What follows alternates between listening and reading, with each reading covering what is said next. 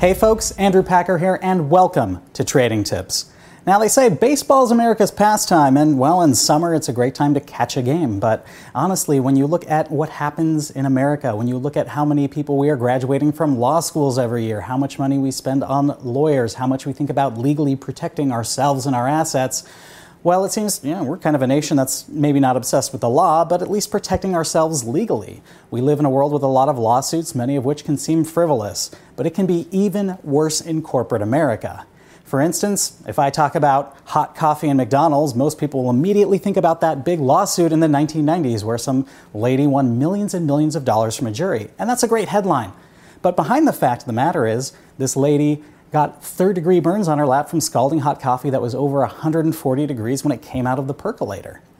When you put pictures of an old lady, which everyone thinks of as their grandma, in front of a jury, and you show these third-degree burns on someone's lap, and you realize, hey, she's only suing the company because she wanted to be reimbursed her medical expenses for that, well, a jury is probably going to say they've got big pockets. They should also have to pay something else for having to go to the trouble of, trying to legally battle this out.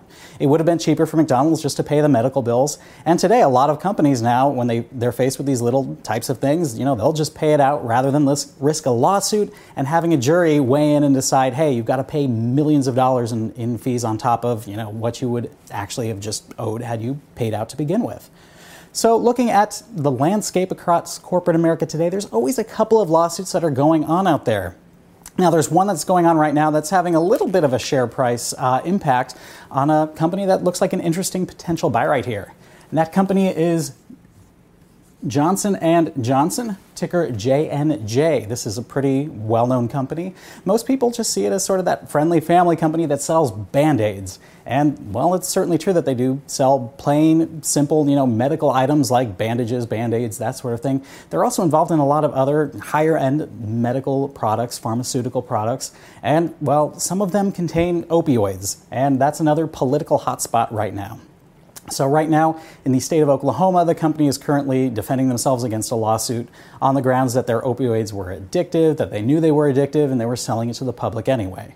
Now again, with that McDonald's example, it seems like, there's a little more behind it than just that headline. I mean, after all, you don't just go from having opioid products to the customer. There's usually a doctor making a prescription in between there. And there are a lot of other factors. So it's hard to tell how this will play out, except that other companies that sell opioids were parties to the lawsuit and they've already settled out. So this will be an interesting one to pay attention to. And I think this could go one of several ways. Besides sort of the McDonald's example where you get a jury with a big payout, you could end up seeing what happened with the tobacco companies in the 1990s.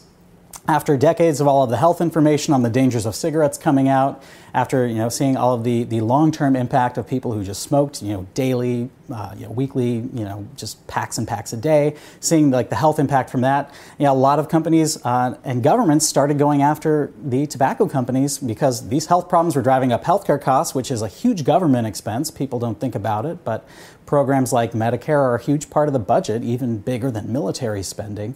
So when you look at sort of the health problems and when you look at that, I see J&J as potentially being in this position where the tobacco companies were, where you're going to probably have some big lawsuits in the future that could continue to weigh on prices. So that said, where do things stand here? I think a lot of companies like J&J or some of the other pharmaceutical companies are going to be scaling back products that have opioids in them that are essentially legal to acquire. And we're going to get to a point where someone with an opioid addiction is going to have to turn to illegal markets. And it's an unfortunate and unpleasant thing, but from a corporate perspective, it's probably the kind of move like the cigarettes deciding, okay, we'll settle with the government, we'll agree not to advertise our products, we'll even fund anti-smoking efforts and information campaigns so that people know the dangers of these products.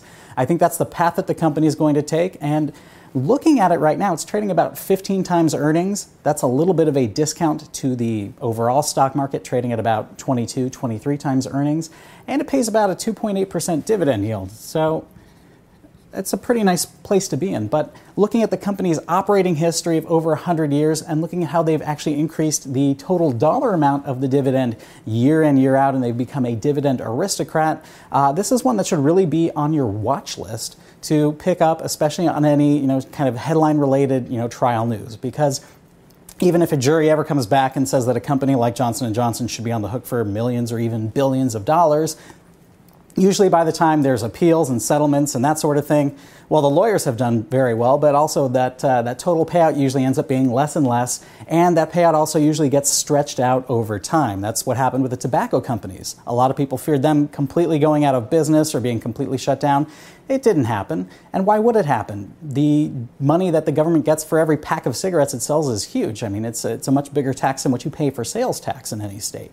So in the case of Johnson & Johnson, you're not going to shut down Band-Aids, you're not going to shut down their non-opioid pharmaceutical products.